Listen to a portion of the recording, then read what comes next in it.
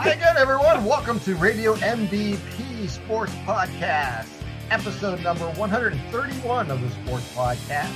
Anthony and Tim joining you. My thanks once again goes out to Gemma Bastiani for coming on last week, talking AFLW with us. And I will give you an update on what happened last weekend as we head into new play on Friday morning, our time. I think it's 3:10 a.m. I'll probably wake up just because I do in the middle of the night, but it won't be on purpose. But you know, hey, it's good to have football back as football ends here in America, and it begins. Yes, we got a lot going on, and we're going to get into some YSU news here very shortly. But before we do all that, let me first say hello to Anthony before I get on my little diatribe. Tim, it's nice to be back. And yeah, this shortest month of the year is hopefully starting out weather-wise kind of rough, work-wise kind of rough. But hopefully by the end of the month, it starts lightening up a little bit, to say. Yeah, well, maybe we'll have baseball actually start on time. And we'll see. Maybe they'll brighten my outlook. I've probably said this in the years past. If I haven't, you probably figured it out by now. It's February. I'm not happy. It's just not a fun time of the year. There's some good things going on this time of the year. A lot of fun you can have. It's to me the worst weather month. It's the worst weather month in Northeast Ohio. It's the shortest month and the longest month all built into one. Mm-hmm. It's just no fun. So. I'm a little salty, to say the least, the last few days. It may not go away until it warms up. Anyways, let me get to my, not to bury the lead story this week, like I have been for the last few weeks. Congratulations goes out to Michael Wells and to Sheldon Cox. Both clipped the 1,000-point barrier in their career at Newcastle. Becoming the 17th and 18th member of that exclusive club in Newcastle. And Michael Wells, only a junior. Sheldon, a senior. Phenomenal ball players. They're off to an amazing start. They're 11-0, 6-0 in the section. Check us out. They're on. It's really simple. Every game is on Facebook. All you have to do is go to Newcastle Hurricanes media page. If you follow me on Facebook, I'll try to put it on our Radio MVP page too to promote it. You want to catch the rest of the season. It's a short season with everything going on with COVID. Some games are being played, some aren't. It's an open format for the playoffs for the WPIL. The only real difference will be for the state championships. Unlike years past where they take 4 to 5 teams from each division, mm-hmm. They will only take one. Wow. So you have to win it to advance to the state title. And Newcastle moved up to 5A this year, and they're so far living up to the challenge. Not surprised. Coach Blundo has done a phenomenal job once again preparing his team. His coaching staff does an amazing job. They get their players playing at a high level. And you know what? It never stops. Teaching never stops. The coaching never stops.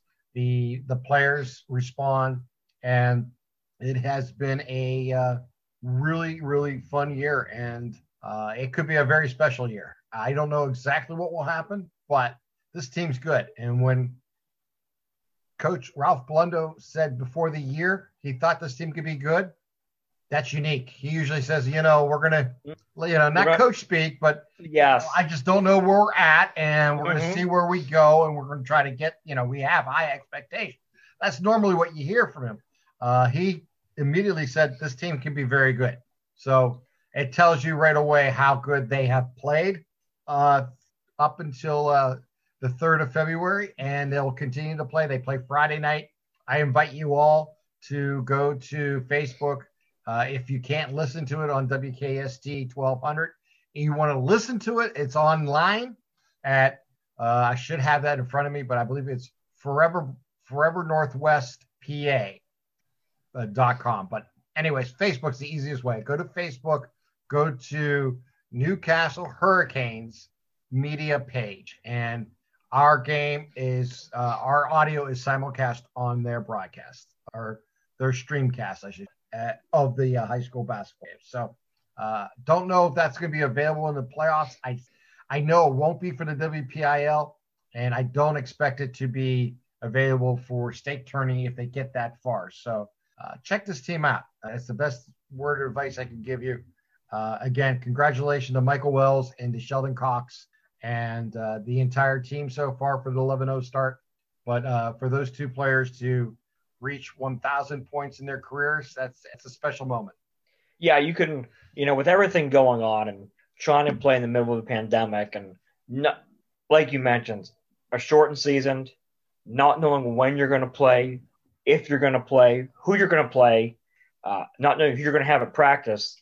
A lot of coaches beginning of the year would say, we're going to try to wiggle our way through, try to figure our way throughout this year. And for Coach Blundell to come out and say, we got a chance to be pretty good, has to tell you he has a really, really good sense of his basketball team. This is a really good basketball team that can score from anywhere on the court. I've listened to a couple games, and they can score. They've got to be averaging your 80 points a game. Is that right, Tim? Yeah, that's not. They're just shooting last night they scored 88 points. So yeah, they're shooting the lights out of the ball. They really have. And the thing that's impressive to me is most of the time when you have a team that's scoring 75, 80 points a game, college or high school, it doesn't matter what level, but they defend really well also. Sometimes you can score the ball really well, but you don't play defense as well. And they can defend you and lock you down, and they can put up 80 on you any given night. It's going to be really, really difficult to beat this. Yeah, there's some really good teams still left in the state of Pennsylvania and including WPIL. So we'll see exactly what transpires. But yeah, this is a special team. I've said it before. I'll say it again. I'm not sure why the light shined on me with enjoy it, brother. Yeah, but man, it's my favorite thing to do. I love covering this team. I love covering this program. And nothing against anything else I do. It's purely a joy to be around a program that is this good. And not even that, it's just classy. They try to do everything right. And it starts with Ralph Blundell and it goes down from there, and not a surprise. And I'm, like I said, I'm very, very, very happy to be where I'm at. And much as I love Ohio, much as I love, I've spent half my career covering Western Pennsylvania. Yes, you have. I spent time in Franklin and Oil City and Titusville and Meadville and Greenville. All of them wonderful towns, all of them great people that I've met along the way. Franklin has a place in my heart beyond most people know. Just a great town, and they were so welcoming during my time covering them. And the other schools were just as nice. And to land, because of that connection with forever in a Newcastle, it's just been a real joy. And I know I'm kind of singing my own praises there, so I'll stop doing that and move on.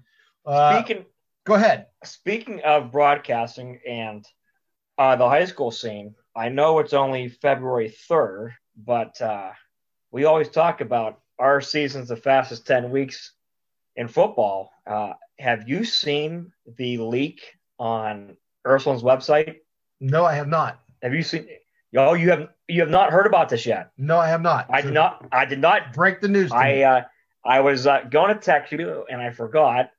But right now, week 3, everybody knows we covered Ursuline last year. What a joy that was. Shout out to Coach Ray and everybody at Ursuline. But right now, Ursuline, week 3 is at Canfield. That would be wonderful. Their first 3 games as of now. Now, Coach Path came out to Dana Balish and said there's no truth to it. So we'll see what happens. Sure. But Ursuline's website, their official high school website, is listing week 3 at Canfield. They start out with Bishop Hartley and then Hickory. So Yeah. Bishop Hartley Hickory and Canfield the first 3 weeks is. Tell you what, Hickory's a good program. Yes, they I've are. covered them in the past. They're really good. That is a really good football program. And hopefully, this is not a one and done deal. I don't know if that's a home or away at Hickory. I can tell you right now. Yeah, I would love to go back to Hickory to do a game. It would be phenomenal. That's another school. Friday, August 27th at Hickory at 7:00. That would be wonderful. They treat us great there. That would be a game that we're going to have to discuss with Absolutely. Everybody. Well, look, again, the plan is to try to partner again with Ursuline. I'm not, leading you out the bag. No. I'm pretty sure everybody knows our connection there, and we're going to try to grow. We're going to try to get Ursuline again. Yeah. It'll be week 3 will be kind of cool. Matt and I against each other. We yeah. I don't want to say this because I root for Ursuline every game because of family and sure, and the great relationship we have with them. But you can't root against your cousin when he's on the sideline in our red and black. You never go against blood. That'd be cool though because that I don't know if they've ever played in football the last 30 or 40 years. They've always. It's probably been a long time. It probably has been. I don't think they've played in my lifetime, so it'd be kind of cool to. Your dad will have a nice day, huh? I think, Tim. What about 5-6 rows down from our broadcast booth? You might have the whole family. Oh yeah, you might have the whole section. That sounds like fun. Section. Oh, it'll be a great time. It will be. It definitely will be. And I'm thinking a tailgate. Hopefully, we can tailgate by then and just have a great Friday. Let's hope that things are much better this time next year. God, there's no question about it. Hey, let's continue the football talk real quick. Yes. And get into our Youngstown State Penguins, who had a big day today. And I'll let you take it from there. Yeah. Today was National Signing Day. Well, what everybody is used to being National Signing Day. Obviously, you can have the early signing day. But the Penguins, with their spring season starting in a couple weeks here, February 21st at North Dakota State, the Penguins doing a nice job. You saw the last class on early signing day. Phillips really tried to go get the athletes, and he made a mark. And we talked about this, I think, the podcast after. He put his foot in Toledo, and he stayed there. And the Penguins have had success in Toledo, most notably recently getting Jody Webb, who was an absolute stud for YSU. But this year, the Penguins bring in Joe Trent, a tight end from Dublin Scioto High School. Down by Columbus. Yes. Darian Bowling from Hamilton. Nate Williams out of Poland, a center. Jonathan Schmidt and Clayton Medvec from Canfield and Springfield, respectively, both kickers. And we saw Medvec, Tim, a couple years, and he can boot the ball. Yes, he can, and I won't be surprised if he does more than kicking. I agree with that. I think there's opportunity with that. The size of the athlete that he is. I was going to say that. You could put him on either offense or defense and get plays out of him besides kicker. It'll be a really interesting scenario watching his career develop at Youngstown State. Penguins brought in 4 kickers. They have 4 kickers in the roster right now, so I think you're right. I think, obviously, if he's hitting 50-yarders like we saw him hit, Phillips is going to have a tough time moving him off special team because it's been a struggle at the place position of late for YSU. And then I really like this signing, Tim. I really like this signing. Jaron Davis, a defensive back from St. Thomas Aquinas in Florida, going back down to get the Florida kids. Such tremendous athletes down there. And then another one I really like, and I know a lot of people might shake their head and go, Michael Pastella. We had the opportunity to cover him the last couple of years. He's a football player. 98 tackles last year, Tim. Yeah. 98 tackles. You can see the impact Carl Pelini had on him in his one-on-one season with him. He was around the ball, making plays, and YSU loses a lot from the linebacker position. So hopefully Pastella can continue the tradition of strong YSU linebackers. So it'll be really interesting. A couple of JUCO transfers brought in the last couple of weeks. Don't forget about we Chris still got to settle on a Samarone. quarterback, but I like the emphasis on the offensive line and getting athletes. And that's something we talked about the last couple of years is we simply didn't have the athletes. And in this conference, you got to have athletes to win. You got to have guys that can make plays with or without the football. Yeah, I mean, and don't forget Canfield's own Chris Samarone. Yes. Yeah, following in his dad's footsteps. Yes. A little heritage there, and there's nothing wrong with that. And also, another signing, I don't know if you've seen this one or not, Anthony, is Brendan Kilpatrick from Lakeview as a punter. Yes, I saw that. This is the third punter the Penguins have brought in. Two high school punters, and they brought in a punter from Australia. Oh, so, that's the player I need to talk to. I guarantee you the reason he's here is because of Australian rules football. And if you take a trip down to Columbus, they've had some success with Australian punters. We all know the Browns or the NFL has a strong history of Australian punters. So, well, what makes them really interesting on two levels here, Anthony, is that they do play a form of football that's not American football. However, they're kicking an oval ball. And a lot of these athletes down there, not everyone, but many of them are almost ambidextrous with both feet, be able to kick the ball 30, 40, 50 yards. So if they can, and I have no idea, I'm guessing here, it's pure guess, but if he's a naturally left-handed or kicker, left-footed punter, that's a huge advantage for any special team because the ball comes off differently than it does when you normally see it from a right foot. It's just the opposite spin, and it causes problems. And one of the coaches in the NFL who's always wanted a left-footed punter was Bill Belichick for that reason alone. He probably give up a few yards on the punt to have that chance to, cause some havoc. Bounce, Exactly. And maybe have a few muff punts along the way. I'm not saying it's going to happen, but I won't be surprised if that's the case. Not all of them are, but many of them can perform very well with both feet that way. And that's because that game kind of demands that ability, kind of like soccer does. A little different, but it's similar on that level. So, no. And you know what? That's a pipeline now for a lot of schools. Yes, it is. They found out that there's, a lot of these young men who want to have that opportunity to come here to go to school. And it's an opportunity for them to play. They demonstrate their talents. And schools will take a chance on them because they have really nothing but an upside when you have a, 75, 80 scholarship limits and more at the, at the high Division I level. So there's makes a lot of sense. And you're seeing more and more of that throughout college football. And I'm not surprised because there is a talent down there. And some of them are, rugby type players too. So they're not just the prototypical special team player. They're truly athletes. So speaking of to see. Go ahead. Speaking of our Penguins, the Missouri Valley Conference today released their media poll. Indiana State has opted out, so there's only 10 teams playing. Penguins were picked to finish 8th, and I'm going to say this right now, and you can say I'm wearing my red and white goggles. We will finish higher than 8th. Yeah, I agree. I would be surprised.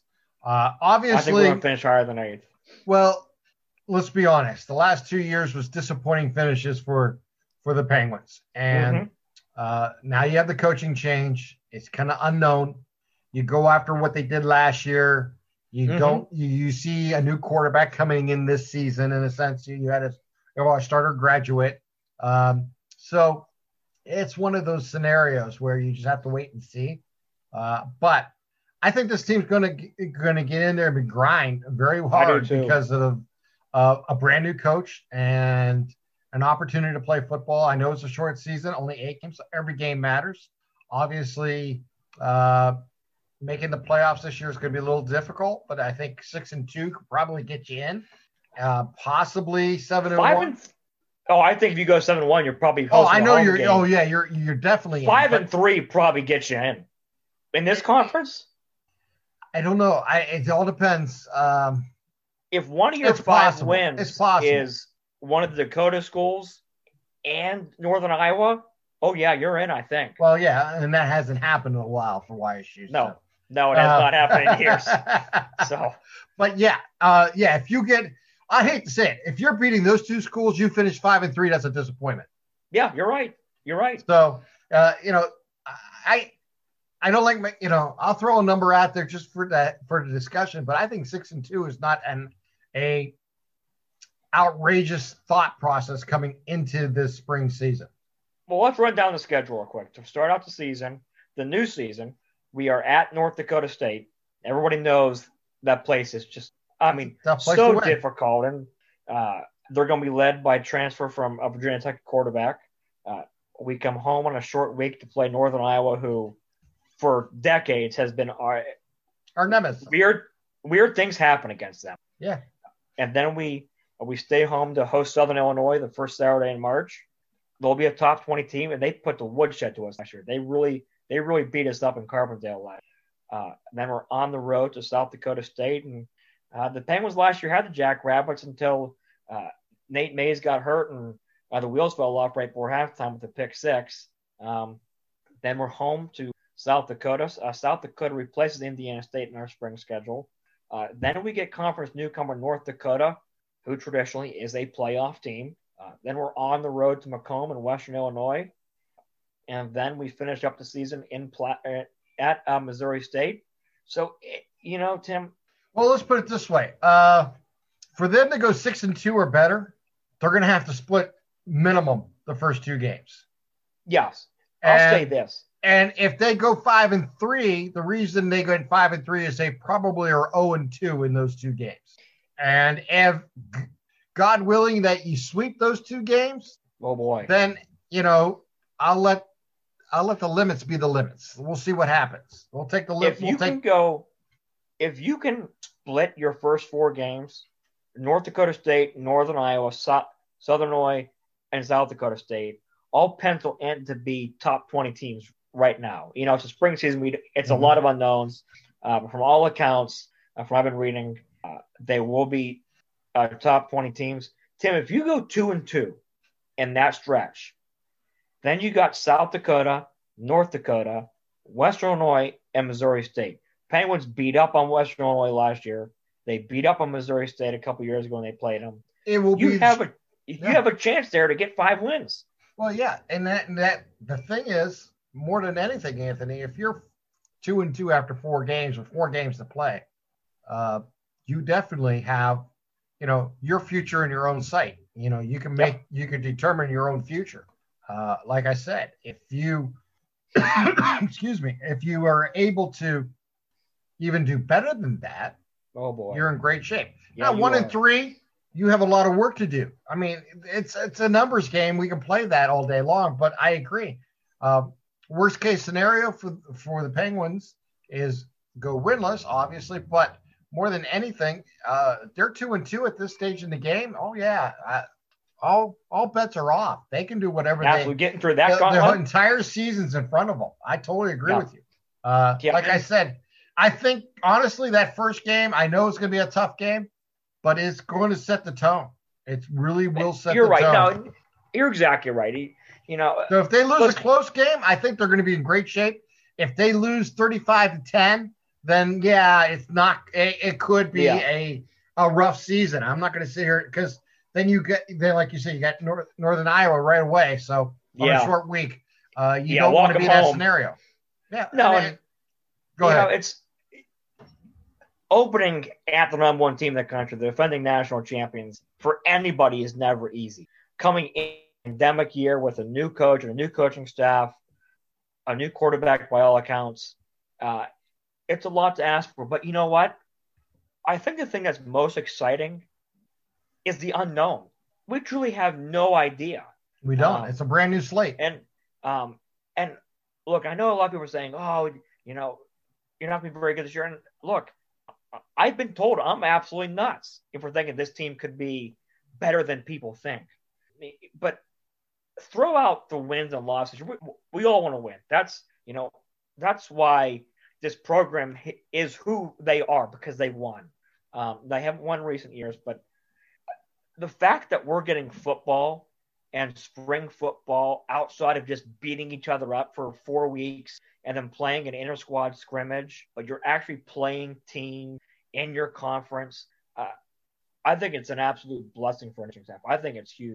Oh, it is. And to be on the field to compete, even in a shortened spring season and a huge turnaround, comes July to get ready for the next following season, it's not going to be easy. It's going to be taxing. But I'd rather be, believe it or not, in YSU's scenario with a brand new coach and brand new coaching staff that's eager to get started. The hunger's there. Right. Yeah. The unknown, and to really use this as an opportunity to dive in the deep end and see what you're made of. Yeah. Look, it doesn't mean it's going to be easy, and it's easy to overestimate any team before they play. But again, we have a scenario where I think this team has been waiting, since July to put on the pads and have an opportunity and a brand new coach and to prove themselves. And it's going to be a very interesting season under the circumstances in which they're playing in. And hopefully, we'll continue to see not just the growth of the program, but a kind of a rebirth. And I hate saying that because they weren't that far away the last few years. They had opportunities to win games, and unfortunately were unable to really finish off games. We don't know. That could be the same scenario this year. We don't know. Hopefully it won't be. But we have a brand new coaching staff, so and new players and old players. So we'll see what happens this year. But optimism makes sense, and why not enjoy the opportunity? Yeah. Exactly. And let's throw caution to the wind. Let's be optimistic, and let's go surprise some people. Right. Well, exactly. I think 6-2 is not out of the realms of possibility. I think you're exactly right. I think because we started 4-0 last year, and we should have been 5-0 if we can catch a wide open pass in the end zone against Northern Iowa, and then you're coming home, and all bets are off that. Well, you're not looking. I want to get this off my chest as we're talking about scheduling. For years growing up, and you covered them, YSU used to kick off on a Thursday night. That used to be their thing. They bring in a team that was good, but they could handle pretty easily to get the excitement up, get to 1-0, start on a Thursday night. And the Penguins this year, Tim, I don't know if you saw it, will open the 2021 fall schedule on a Thursday night. They face Incarnate Word at 7:30 at Standby Stadium, which is great. I love the Thursday night opener. But how many times have we talked about YSU has got to do their schedule opposite of what the team in Columbus is? Because the same night, Ohio State opens up at Minnesota. On a Thursday night. Yep. I mean. Well, you know what? Here's the thing. And this is the truth of the matter is when they did that back in the late 80s, early 90s, there was two factors behind that. I remember talking and interviewing YSU back in the day, and I remember Tressel basically saying, and I'm paraphrasing here, he wasn't too keen about that Thursday night game originally. Really? No, and he just was like, well, okay. And then he realized that at that time when they did it, nobody else was playing. No one's playing. And it gave them that opportunity. That doesn't exist anymore. That window of opportunity, it's kind of like Thursday night football to open a season in high school football. They used to be a unique thing. Now there's 6, 7, 8 games scheduled on a Thursday in the Valley. Every year. And it used to be a 1 or 2, maybe 3 games. Yep. Now there's a handful of games. And that's just the way it works. ESPN now covers games on Thursday nights, and you have the NFL, of course, have Thursday night football. Thursday night was kind of back then an opening that no one else was using it. And YSU, because like you mentioned, Ohio State playing Saturday afternoons and stuff like that. Yep. it worked out perfectly. And a lot of it had to do with, like, I know they played a couple MAC schools during that time period where they would go on the road and take them because that was their opportunity to showcase themselves before that opening Saturday game. So times change, things change. I have nothing against the Thursday night opener. I think it's a good idea. You need, sometimes you got to just change it up and try different things. It's a lot better than a Friday game. And then years ago, they had Friday games. So I don't know. I mean, I hope for the best. I don't think it's a bad idea.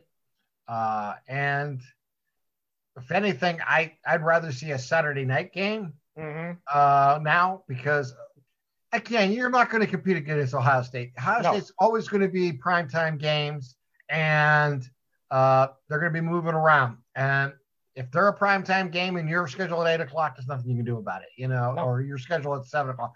The only thing I would like to see in the future, and I don't know what the schedule looks like, is do away with the 6 o'clock starts for YSU. No 6 o'clock starts this year. That's good. No I never understood that. I thought it was a really bad timing. I think 7 was a great kickoff time for all football, but we'll see. But things change, and I'm hopeful. Let's see what happens this spring. Hopefully, things will continue to get better. You'll probably have one 7 o'clock game or 6 o'clock game this year in the fall for homecoming, but besides that, hey, you can put them at 2 o'clock, and I'll be happy. All spring home games this year are noon, and I love it. Oh, that's beautiful. Yeah, you want that. Well, first of all, stadium that's going to be the warmest time of the day. Mm-hmm. And you're going to be in that, chances are of rain or snow early in the season. Hey, it's going to be miserable, Tim. Right. It's going to be like November at Stanbaugh's. And, you never know. I remember one season, every week I went, it rained. Throughout the entire season, even the playoffs, it just rained, it snowed. I mean, every Saturday. It didn't, you brought your poncho, this is back before they made you buy everything at the stadium, Yeah, I know, right? Yeah, and you brought your trash bags to put on the seat and stuff like that to protect yourself. I mean, that's just the way it was. But yeah, it's just a matter of time. So hopefully the weather will cooperate, and my saltiness is kind of going to go away for a little bit, but it's going to come back here shortly. Well, and but right now I'm excited about football. Let's hope that we have a very warm April. The Penguins play April 3rd. Hopefully it's a 70-degree day. It's sunny because YSU plays at 8 o'clock that night. And I'm thinking we put up a projector and we have a watch party at Tim's house for 8 o'clock on April the 3rd. And we root on a big-time win over Western Illinois at Tim's house. That's a possibility. It's definitely a possibility. We'll have to keep that date in mind as we go forward. There's no question about that. I like that thought. We need some good thoughts going forward. Yes, we do. We're going to come back to the game of football a little bit later, but we're going to get into a little hardball here with the Indians. Yeah, the Cleveland Baseball Club, the last year of the Cleveland Indians, made a couple moves over the weekend or the last week. Nothing major, nice, but I have no problem with it. They brought back Hernandez at second base. That has been rumored for a while, and they were able to do that.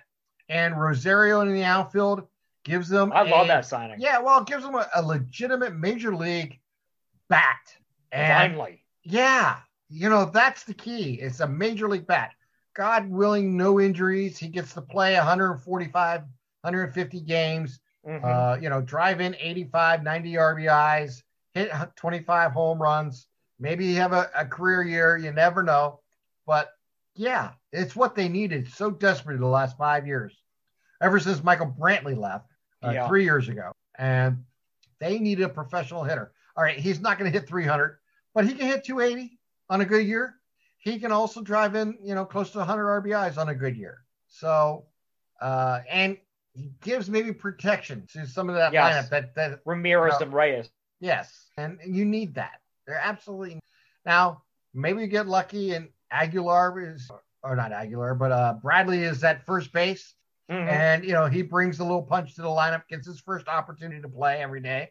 I don't know what will happen with Bauer long term. I think in the end, the Indians will probably during the season or preseason or at the end of this season will end up just either releasing him or, trading him for another player. Well, yeah, you'll find a player, and this happens often in baseball, where two teams have players that just don't have room for at different positions, and you'll trade for them. Like Bauer may go for like a catcher or a second baseman or another outfielder, just because you need to make. Both teams need to move on from a player, so we might as well get something that we want to look at versus nothing.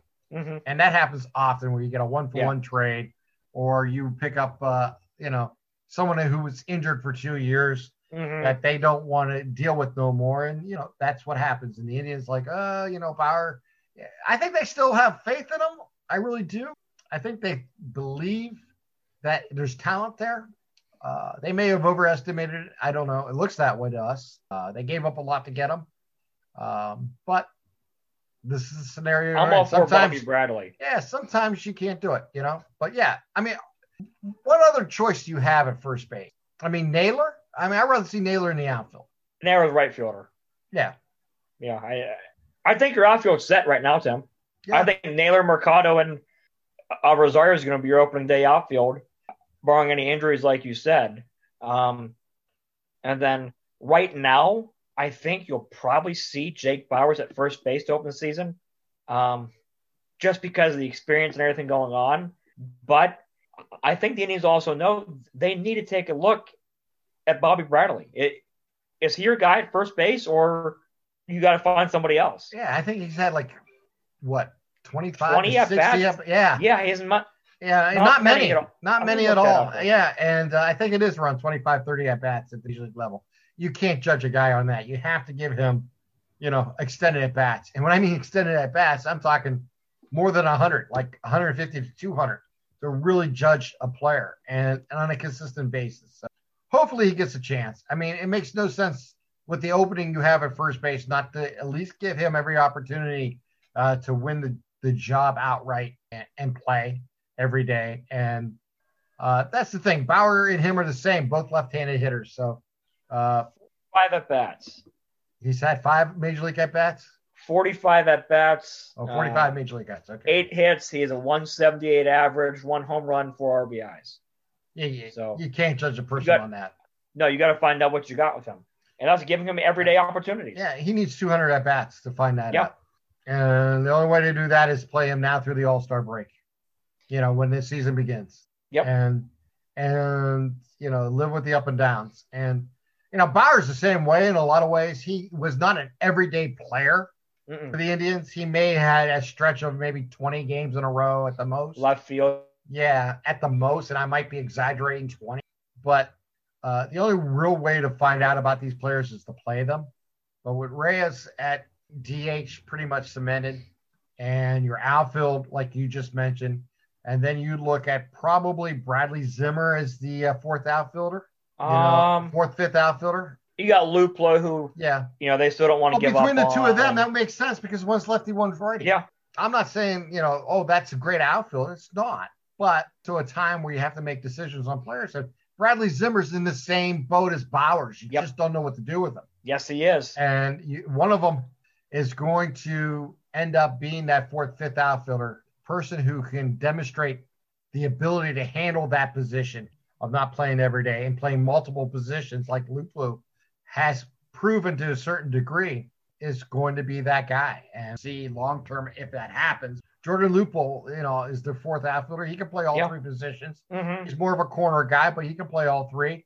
And Zimmer's the same way. He's more of a center fielder, but he can play right and left. So, in my opinion, those two right now, as the roster looks like, has to be your favorites for fourth outfielders, and you'll go from there. And the infield is, play it by ear and see what happens. And I don't know who's going to be at short. I don't know who's going to be at first. Rosario could be at short. Jimenez could be at short. Short, exactly. Yeah. Oh, Tim, did you see this? 4 minutes ago, the Cleveland Indians have brought back Brian Shaw. Oh, God. Actually, Brian Shaw, it makes sense.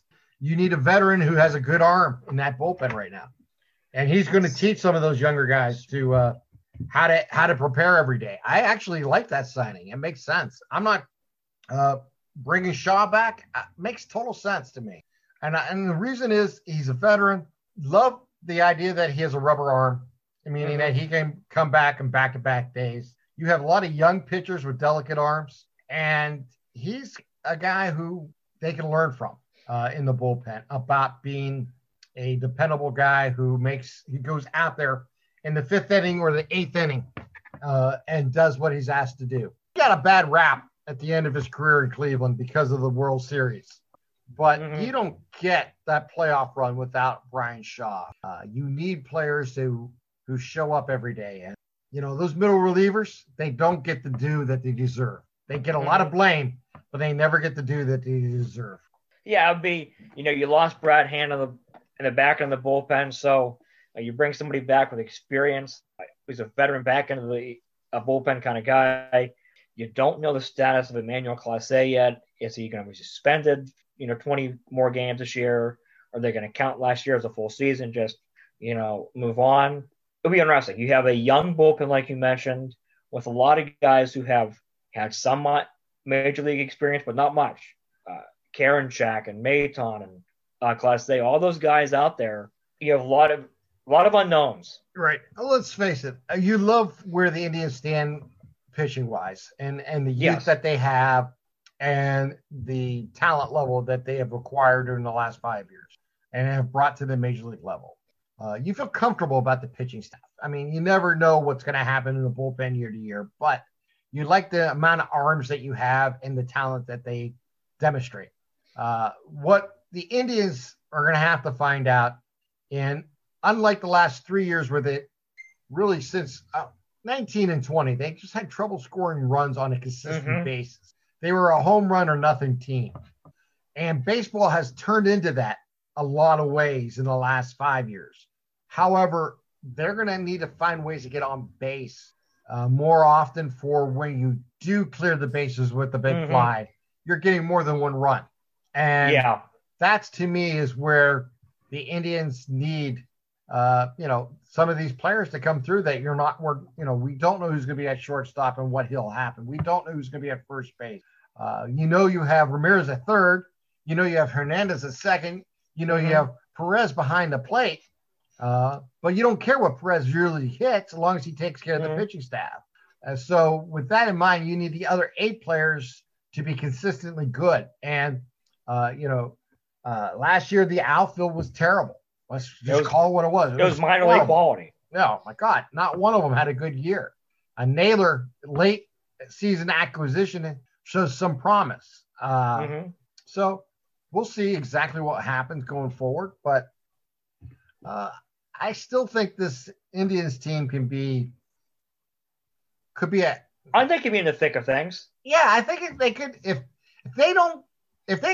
they have a bad April or a bad first 6 weeks, then it's going to be a long season. It's just going to be a long season because it's going to be difficult to make up those games in the standings. However, if they can hover around 500, give or take 4 games, 5 games. 2 or 3 games, Yeah, even 5 games. Let's say at the end of June or at the beginning of June, this team is, 25 and 30. Okay. That's not terrible. You're a little behind where you want to be, but that's not terrible. If this team's, 30 and 30 through 60 games, that'd be really good. If they were 30 and 30 through 60 2 years ago. Yeah. They won 93 games. So yeah, that's what I'm saying. What you don't want to be is, 20, and you don't want to be 15 wins. You don't want to be where it's such a big mountain to climb that it's difficult to come back from. So April and May is going to be really important to not just the development of this team, but how they play all season long. Yeah, you want to be hovering around 500 the first couple months of the season where the Indians usually start slow, especially this year. Twins and the White Sox, The Royals are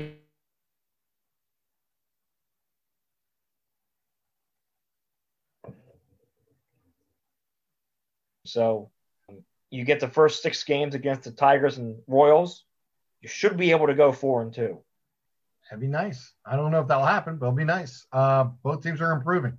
Yes, they are. And, yes, they are. And the Royals are ready to make a move. Yes, they are. And to compete. And the White Sox are probably the team to beat in the Central this year. So it's an uphill. Like I said, every day it's just knock on wood and thank God that you have Terry Francona in the dugout. Hopefully this Absolutely. year. Thank God. Yeah, I mean, obviously Sandy did an amazing job filling in last year, but hopefully everything returns to normal for the Indians. To normal. And normal meaning that Terry Francona is back for an entire season and is healthy and is able to guide this team and help it through its up and downs, because that's what he's best at. And yes, not saying that's. I mean, I look at what the job Sandy did last year, and I just total praise for being put into a situation that no one thought would happen with the pandemic, and to take over a ball club and guide it to the playoffs was an amazing job. And shocked that he didn't get a job that off season, to be quite honest with you. But I think next year it could happen, and that's just that's down the road, and we hope for the see. Now let's talk about what's happening this weekend. I heard there's an NFL football game going on. I think they call it Super Bowl.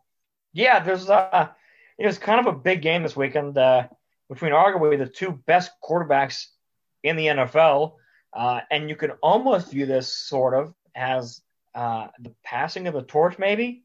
Possibly. I'm not sure. First time. I'm not going to say Mahomes is going to be the next Tom Brady, because he's absolutely incredible. Brady speaks for himself. But the first time a team will host a Super Bowl, the NFL today, Tim, I don't know if you saw this, banned the Buccaneers from shooting off their cannon after touchdowns to remove any home field advantage. So, you got to remain neutral. And it was a couple years ago, I don't know if you heard this or only caught major headlines nationally, but when the Broncos played the Panthers in the Super Bowl, Alan Roach, who used to be the longtime voice at Mile High, was taken off the PA announcing dude. He also does the Super Bowl also. So the NFL removed Alan Roach from doing the game because they said it was a home field advantage for the Broncos, because his voice really made the Broncos play much better. I think Cam Newton wishes Alan Roach was there. Yeah, well, what can you say? But yeah, there was a game going on this weekend that could be first one to 40. Could be. Yeah. I'm not.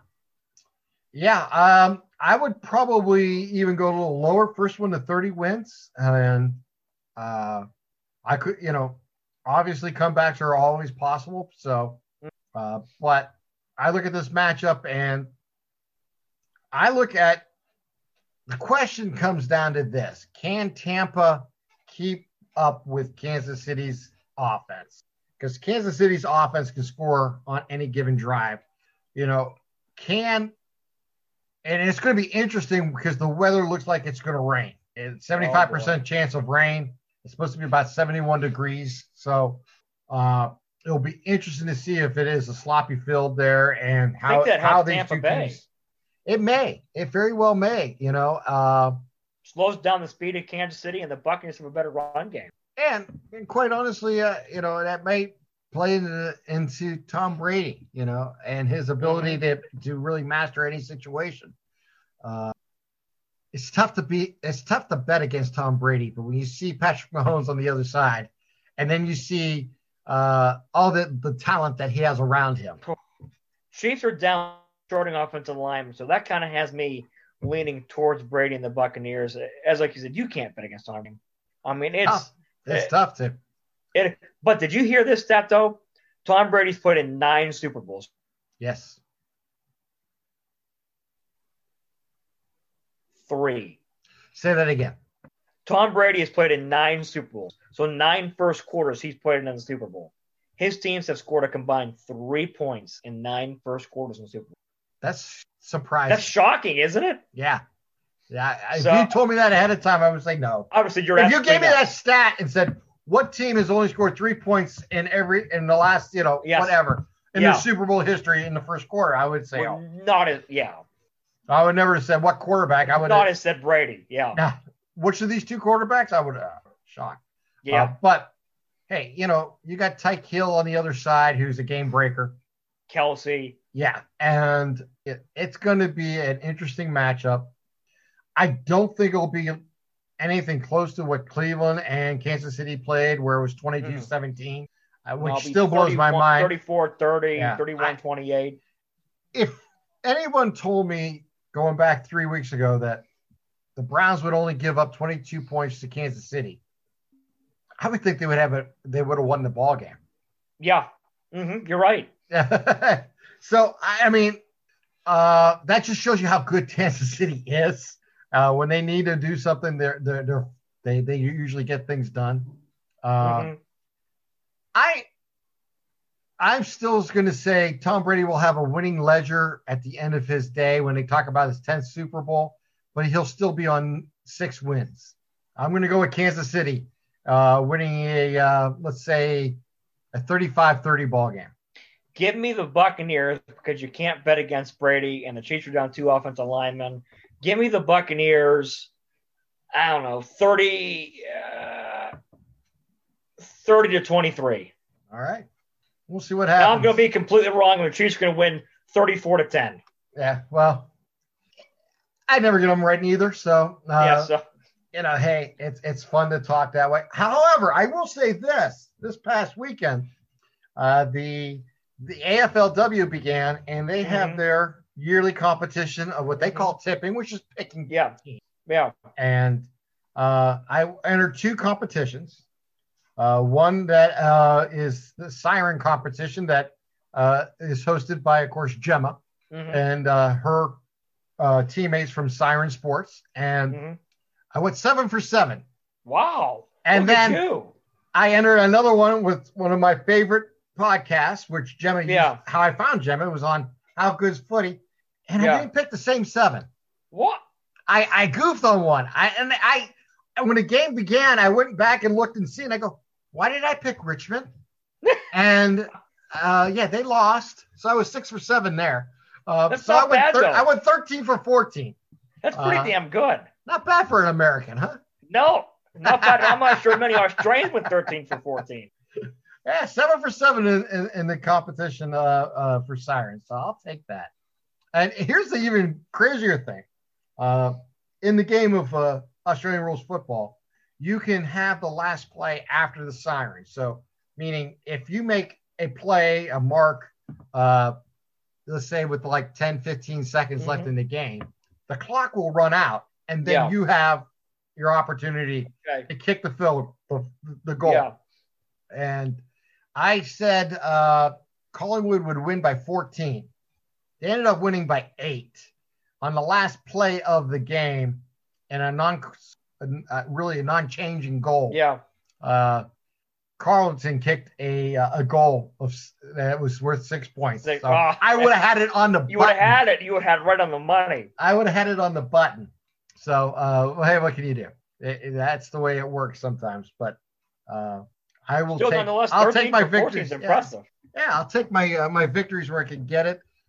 Collingwood, the Magpies, ladies will return to the Oval this weekend, and we'll be cheering them on. I will say this, boy, did I pick what can I say? They're a historic team in Australia. However, they have their issues, to say the least, as an organization. And I don't know the whole story because obviously I haven't been following them that long. But they just had a review done, outside review on the organization, and it was pretty damning about basically racism that exists within the system. And the person who runs the team announced about 3-4 weeks ago that he was going to step down at the end of this year. I think he should step down today. Yeah. Actually should have stepped down a long time ago. So hopefully they get their act together and get that scar behind them. But Yeah, systematic racism has been the charge with that organization. So hopefully they'll get some of that taken care of. And I still root for the players and hope for the best for the team. And Eddie McGuire, hopefully he'll step down sooner than later, and new blood will come in and hopefully run that organization better. But not uncommon in the world of sports, and I don't have all the details, but not to mention it would be kind of irresponsible on my part because I talk about the Magpies. So good luck to the girls this weekend. Can't wait to watch the gals play and get that win number 2. Everyone kept saying they couldn't do it this week. They did, and it should be a lot of fun.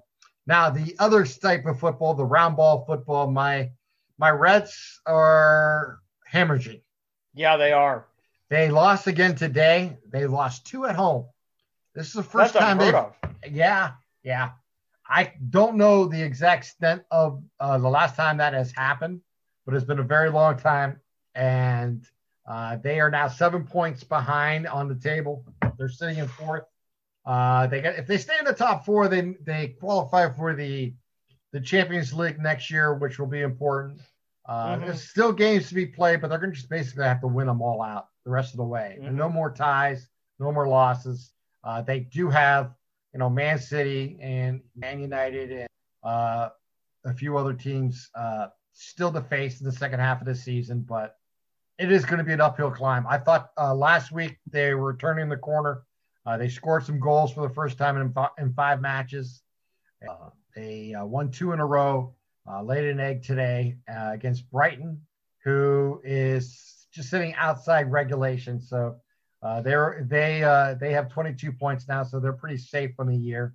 They're sitting 4th from the bottom. The bottom 3 can be regulated out of the tournament or the conference, whatever you want to call it. So tough goes. The pandemic has been the restart has not been good. A lot of injuries. They've brought in 2 new players this week. Hopefully they'll have a chance to acclimate themselves to the organization and get going and help them the rest of the way. Hopefully Diego Jota will be back here. Jota will be back here soon. And I hope he makes a difference when he comes back because they definitely miss him. But yeah, it's going to be an uphill climb. But boy, what a story if it happens. Yeah, let's hope that the football in a couple of weeks is a lot better than it has been going for you of late. Yeah, like I said, it's been I've been kind of salty lately for a lot of reasons. Yeah. What a way to finish it off. Yeah. Liverpool has brought me down a little bit lately, but still love my Reds. Still gonna, we're gonna pull this out. I got a gut feeling somehow, some way. Gonna bring a trophy back. I don't know. Maybe I'm fooling myself, but yeah. I don't like losing there, man. That's my team that never lost. Not used to it. Yeah, I know, right? What is this? They're losing. What is this? I have other teams have done that too much. This is my year to shine. The Indians made the playoffs. The Browns made the playoffs. The Cavs actually are 500. Cavs look respectable. The Penguins on the basketball club on the floor playing hard, playing good. Winning some, losing some, but we're hopeful there. I just Ohio State basketball looking phenomenal. So they look overall, really good. I can't complain. I'm a little salty right now, but I'll get by it. I'll get by it. I'm not thrilled. I was watching it on my phone, and my phone some reason was giving me problems, not watching it properly. So it was probably a good thing. That's right. That was a sign to turn it off. I tell you what, those midweek games, when I get a chance to watch them on my phone, I try to do it. But, what can you do? All right, Anthony, I don't know what else to talk about. We talked about a lot, and I'm sure I forgot something along the way. But is there something you want to chime in here? Here's your opportunity. No, let's hope DQ comes back soon, and YSU can start winning some of these games instead of losing the close ones. And we'll see what happens come March. Give me an attorney. Be ready for the Horizon tournament and see what happens. That's what it's all about. Yeah. We need a healthy Quisenberry. There's no question about it. And big time. Nas has played well though. You got to give him credit. When he's been healthy, he's been playing well. Good team for the Bohanon's done well. What can you do? Injuries are a big part of every sport in every season. So they tell the story about success and non-success. And let's hope the YSU Penguins basketball team has a nice February. I'm a little salty. I'm getting salty. I'm salty too about it. I don't even want to talk about it. Last week was ugly. Yeah. Last week was ugly. Between Liverpool and the Penguins on the hard floor, Collingwood with its systematic racism, I'm a little salty. Yeah, it's a salty month. February used to be enjoyable for basketball and spring training starting. And, last year you and I were at Beagley in February watching YSU drill Wright State. And now it's like, oh boy, we need DQ back fast. Yeah. We need him back bad. We need some energy, Yeah. It's like playing that video game where's that energy bar, Yeah, you need to tap that L2 button or whatever it was fast. Yeah, exactly. All right, Anthony. My thanks to you and to everybody listening. Once again, if you have a chance, tune in on Facebook Live on the Newcastle Hurricanes media page this Friday night for a high school basketball with Trinity coming to town to Newcastle. James and I will have that. We're going to have James back on. He's doing a phenomenal job once again. And we'll have some fun talking sports real soon here. And hopefully it's only the third day of February. Hopefully this saltiness goes away. It's not just salt on the roads there. It's, God. Hey, we're going to do better. I promise. Yes, we will. All right, for Anthony and Canfield, I am Tim here in Boardman, wishing you all a wonderful good evening or good day. And remember, always tell your family, friends, and enemies about Radio MVP and help us keep it growing. Have a great day, everyone.